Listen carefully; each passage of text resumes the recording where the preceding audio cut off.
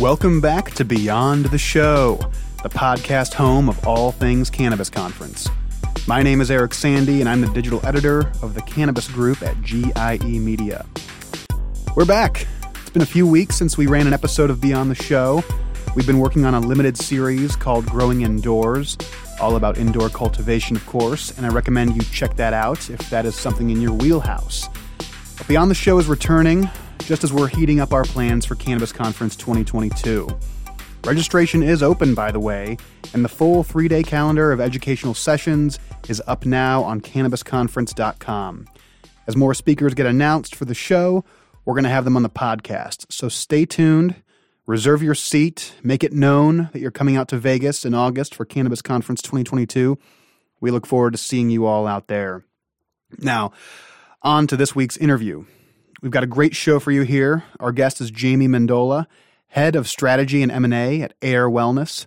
With nearly 20 years of experience as a public and private equity investor and an active investor in the cannabis industry, Jamie brings a tremendous well of experience to his role at Ayr. Prior to joining the MSO, he was the founder and portfolio manager of Pacific Grove Capital, a hedge fund focused primarily on investments in consumer cannabis, technology, and payments.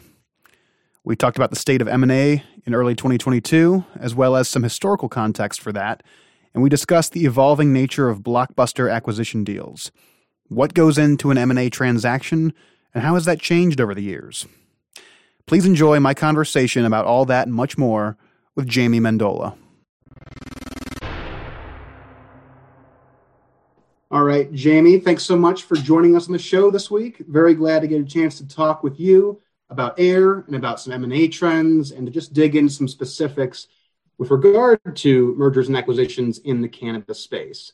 To sort of set the stage, I wanted to just maybe rewind the clock a little bit just to say that it seemed like cannabis M&A was positively roaring for a while there, and then it slowed down a little bit, and I'm sure the pandemic played a bit of a role there and a couple other obvious reasons. But it seems to be heating up again as we get into 2022, and certainly at the end of last year.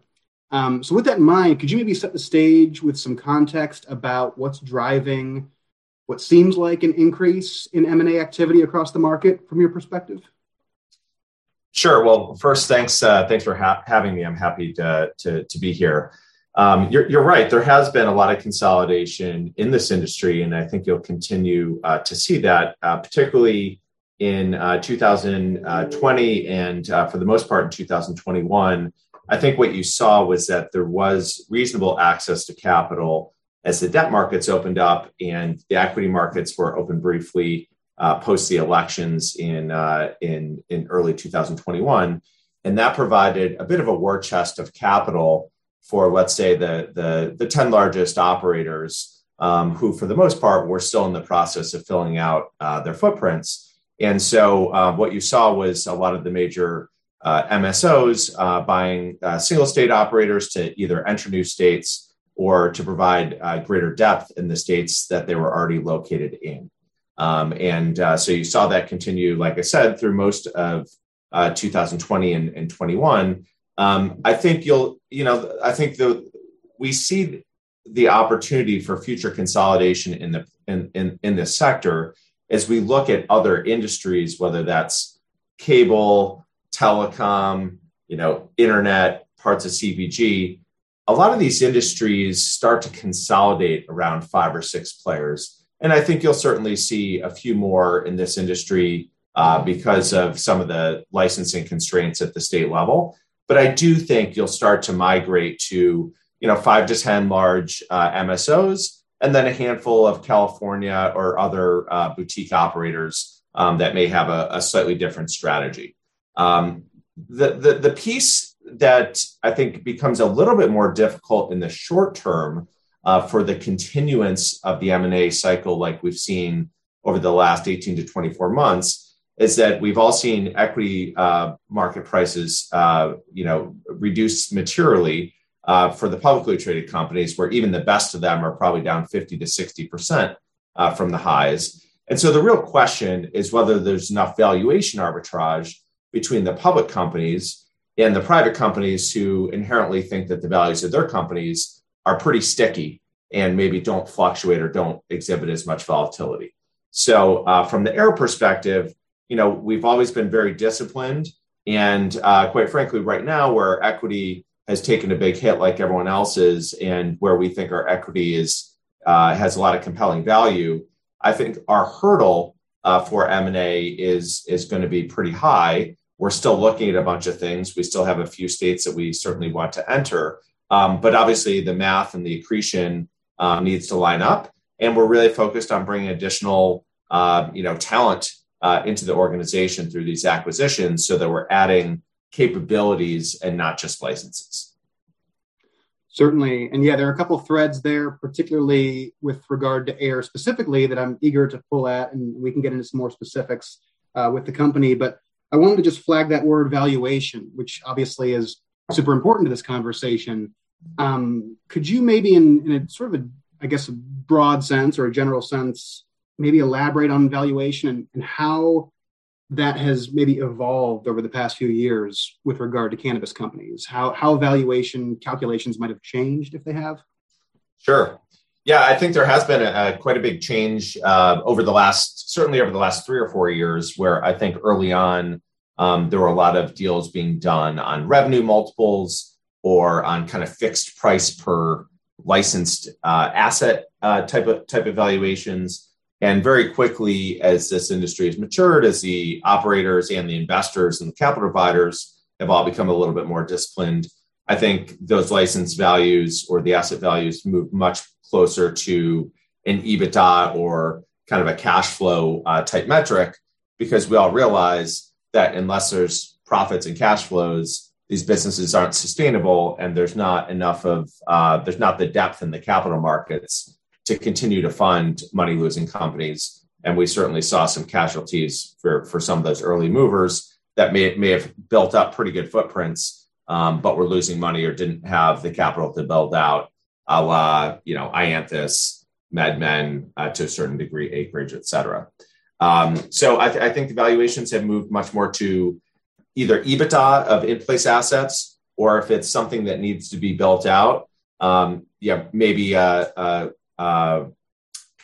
guess on where that EBITDA may be once, let's say, a cultivation asset gets built out or is expanded, and then maybe a little bit of a discount for some of the execution risk of the uncertainty over what the earnings power of that business is. And I think for the most part, for private companies, I think a lot of these transactions, while we certainly don't have transparency in terms of all the metrics of all the private companies that have gotten sold over the years, I generally think most of these deals have gotten done somewhere in the ballpark of 4 to 6 times EBITDA, some perhaps a little bit more, some perhaps a little bit less. And for a time where the MSOs were generally trading at 8 to 12 times EBITDA, that was something that worked for both sides. The private companies were getting a decent valuation, and in many cases, de-risking their net worth by rolling into a larger, more diversified MSO. And the MSOs were getting an accretive transaction. And like I said, either entrance into a new market or further depth in the state where they might be able to drive some additional synergies. What's happened today is that because these multiples are all way down in the public markets, there's not quite as much cushion on that accretion math. And so quite frankly, in the last 3 or 4 months, you actually haven't seen quite as many public to private M&A transactions. There have been a few here and there. I think partially because the private companies haven't really caved on valuations. And so if they're sitting there at 6 times and the public companies are at 6 or 7 times, that's probably not an environment that's going to create a tremendous amount of deal flow until the public companies either re-rate or the private companies are willing to accept a slightly lower valuation. Yeah, certainly an interesting source of tension there as we move forward. Maybe homing in a bit on Ayr, particularly on the buy side here. You mentioned a few motivations for M&A deals, just generally speaking, of course, moving into new states, providing some depth, adding some specific team members and personnel. But again, in a general sense, what makes an attractive acquisition target from you and your team's perspective? And I know that's kind of a broad question, and certainly I'm sure it varies, but are there high-level traits that you are seeking out as the team grows? Yeah, absolutely. So I guess as Ayr was certainly one of the second movers in the industry. And so we had the opportunity to kind of watch and evaluate and look at the case studies of the companies that have come before us. And I would say there's a couple things that we look for in our process. One, we love opportunities where we can bring additional talent and capabilities into the company, because I think we all recognize that this is one of the fastest growing industries. And there's a lot of new folks that are coming into the cannabis sector, but the scarcity of talent, I think primarily is at the cultivation and extraction, level, and people that have a handful of years plus of experience in some of the more kind of technical tasks.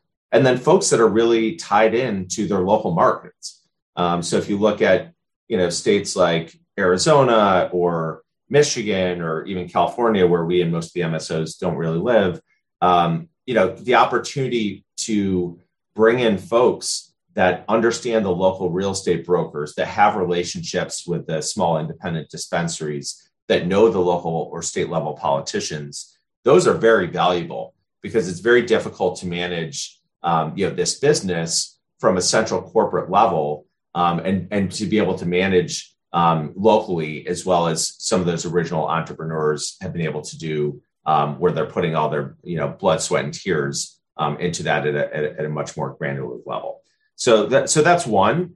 Two is we do have a high level framework from a strategy perspective of what states that we wanted to build our footprint in. Certainly, handful of years ago, there was a mad dash to pick up number of states. And I think there was more of a premium on breadth over depth.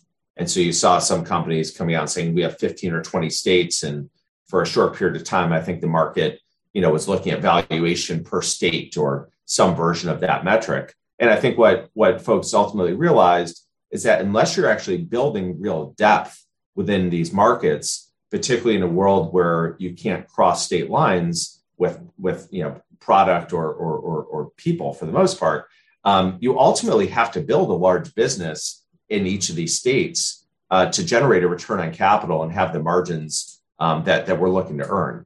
And so we typically are looking for states where we can build into a $50 million plus retail business or $50 million plus revenue business within a couple years' time. Doesn't mean that the first acquisition needs to get all the way there, but we need to have line of sight on either applications or further acquisition targets that are going to build us to that scale. And ultimately, most of our mature markets are generating north of $100 million of revenue.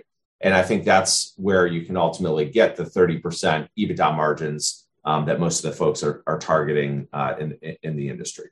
The last piece, and this is probably a slightly newer part of our strategy over the last year, is we are spending a lot more time looking at ways where we can upgrade brands or genetics or increase our wholesale business. And so we made our first acquisition of a brand through Levia, which is a low-dose THC beverage that has 60+% market share in Massachusetts. And we love opportunities where we can pick up a brand that is really strong in a certain category or a certain market, and we think has the brand equity to roll out across our footprint, where we can effectively buy the business at a fair price to a slight premium of what they are today. But if we're successful in rolling that out across our network, it'll be a very attractive acquisition and very attractive financial metrics within a couple of years. And so as these markets all mature and the consumers get more educated, I think all of us will be launching and have our own brand portfolios, but we're looking at, whether there's capabilities outside the firm, whether that's through licensing agreements, whether that's through acquisitions or other form of partnership, where we can really drive improved performance in our retail, but also provide a stronger, briefcase for our wholesale teams. Yeah, I'm glad you brought that up, particularly the Levia acquisition there. One thing I was going to do was set a few of these deals alongside each other, some recent Ayr deals, I mean. And the Levia buy was one that I wanted to get into, along with another recent acquisition of PA Natural Medicine in Pennsylvania, of course, that was closed last fall. And I just wanted to put those next to each other because they seem to to get into two of the silos that you just mentioned there. One being, of course, an operating licensed business in a state market that you're gaining some depth on, one being a brand. So I guess maybe my question here would be mechanically, how do those deals differ? Are there things that go into a brand acquisition that might not be part of a licensed business acquisition, and ways that you need to look at these transactions a little differently? Sure. So I think the biggest piece is that for Levia, we really like the founders, and they are going to play a very material role in helping us expand through product development and entering new categories or new SKUs, as well as working with our team to be able to move Levia into other markets, whether that's through our own construction and supply chain, or whether that's working with co-packers and independent third parties. And so we love the product.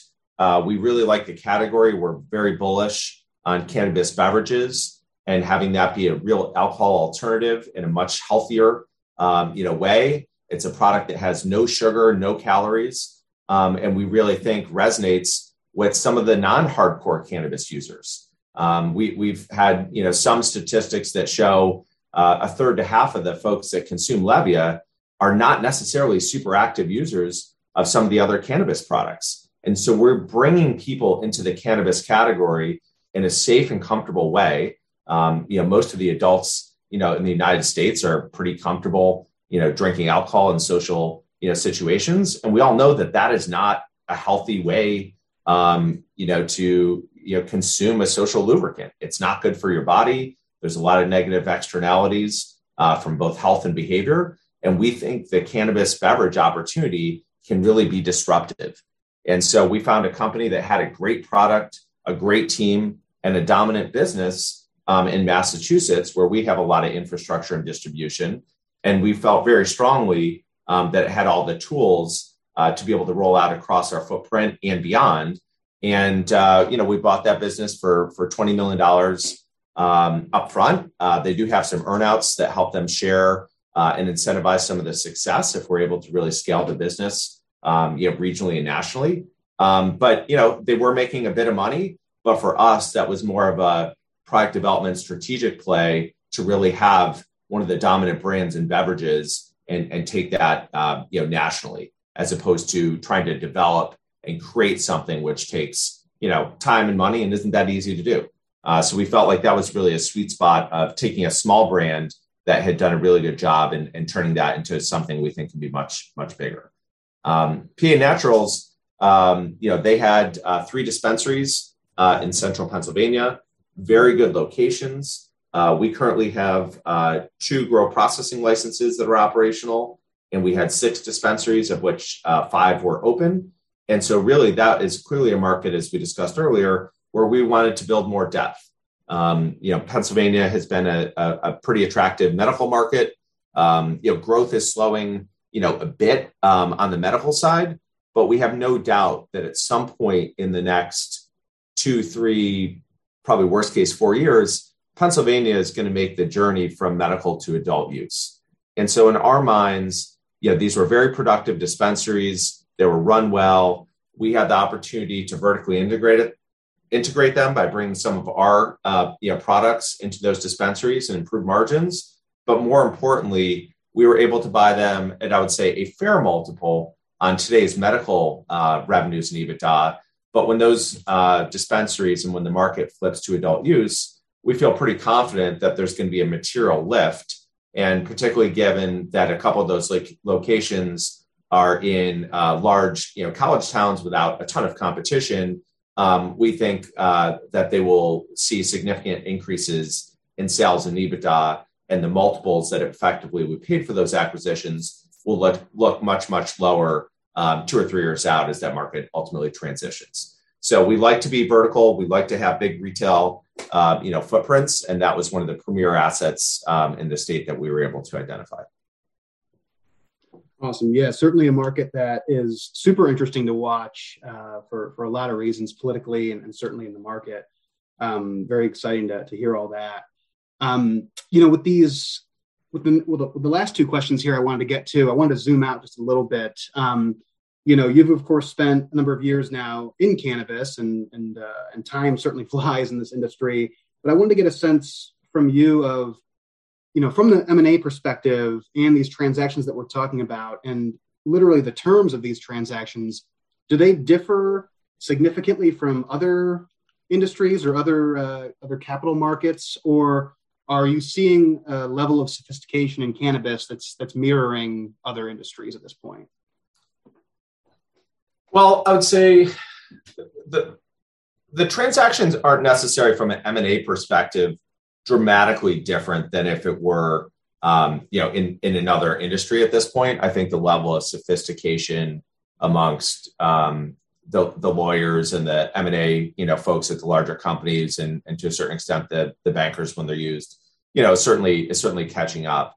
I would say one of the biggest things is that there's probably less cash as a portion of consideration than there might be on average in other industries, because we know that for even the largest companies, none of us have unlimited access, to cash and capital in a way that we probably all should if we didn't have these artificial restrictions, on banking and trading, outside the major U.S. exchanges. And so I think the impact is that for a private company, if you're talking about merging or being bought by a larger player, you're probably going to get some combination of cash, maybe some seller notes and stock. And picking your partner wisely is probably as or more important than the notional purchase price of the transaction.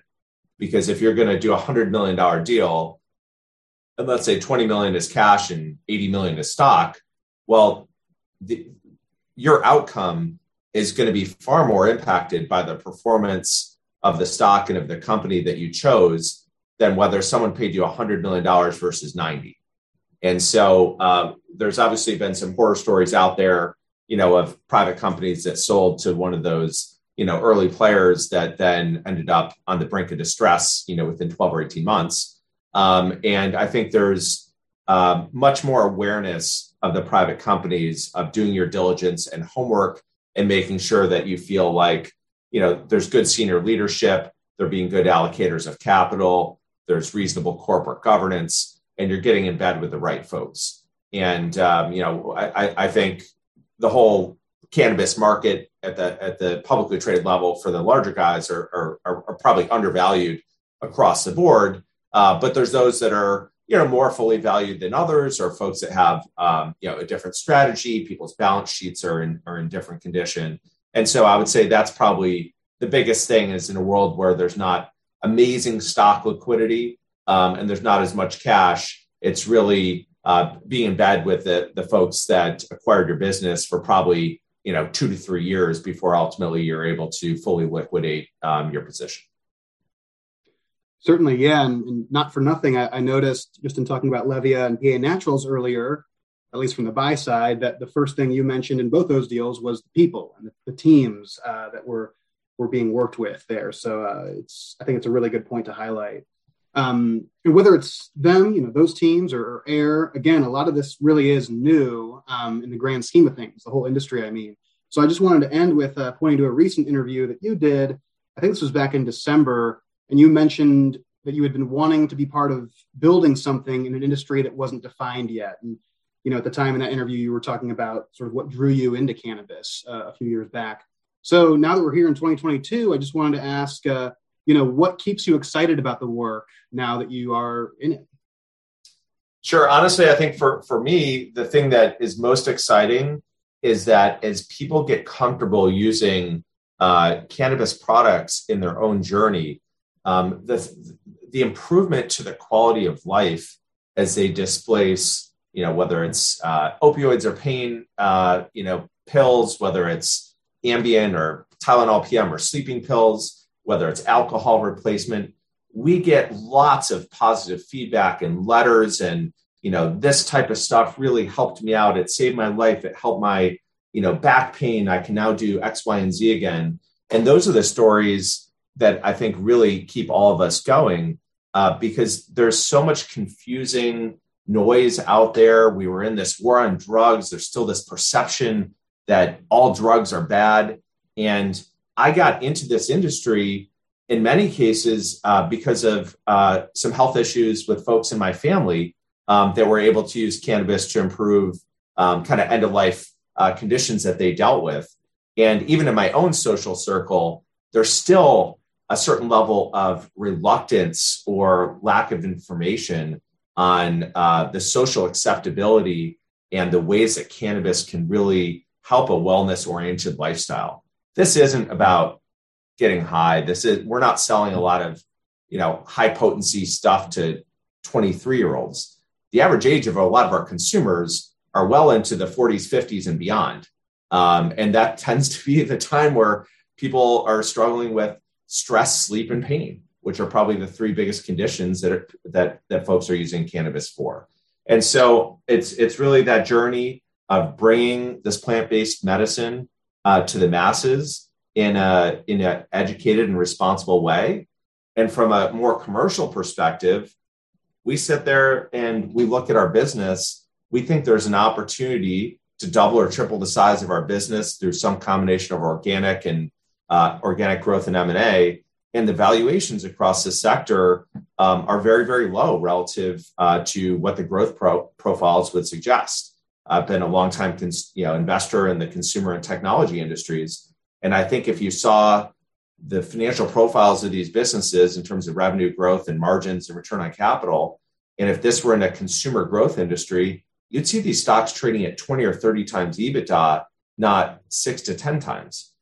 So we think there's a huge opportunity over the next couple of years as we get through some form of safe banking and ultimately, descheduling or federal legalization combined with exchange, U.S. exchange listings, that there's going to be a tremendous amount of institutional capital that flows into this space. And I think there will be many companies that are worth far more than $1 billion or $2 billion. I think the cumulative market cap of the top 10 MSOs is something like 25 billion, maybe a bit bigger. I think you'll see $25 billion market cap companies individually amongst some of those top 10, a couple years out. So I think there's a huge opportunity for value creation. And I think really helping to build the company, helping to scale, helping to recruit in talent. It's very energizing and very rewarding. It's a lot of hard work. There's lots of fires that we have to put out along the way. But we've had a great group of senior folks. We really haven't had any turnover on the senior team of the folks that have really been there since the beginning. And so we really have a strong culture of being in this together and really building something great over the next 5 years. And that keeps me very excited. I'd love to hear it. Definitely an exciting narrative, and it's super fun to watch from our perspective as the industry evolves, and certainly as companies like yours continue to grow. So, Jamie, just want to say, thanks so much for the time this week. It was great getting a chance to talk to you about M&A and a bit more. All right. Thanks for having me. Anytime. And that's a wrap on another episode of Beyond the Show. I hope you enjoyed that conversation with Jamie Mendola from Ayr Wellness. I know I did. It's always super fun to talk about the M&A market in cannabis as it heats up and then maybe calms down for a little bit and then heats up again, as we've seen. It's certainly, it's never just a static story. And M&A, of course, is one of those sort of broad brushstroke topics that we'll be getting into at Cannabis Conference 2022. It's one of those mainstay topics that we get into each year. And of course, there's a whole bunch of other financial topics as well, but M&A seems to be an easy entry point into fairly complicated, action-oriented conversations. Like I said, the whole schedule is up at cannabisconference.com. This is a 3-day event. It's August 23rd to the 25th. We'll be at the Paris, right on the Strip in Las Vegas.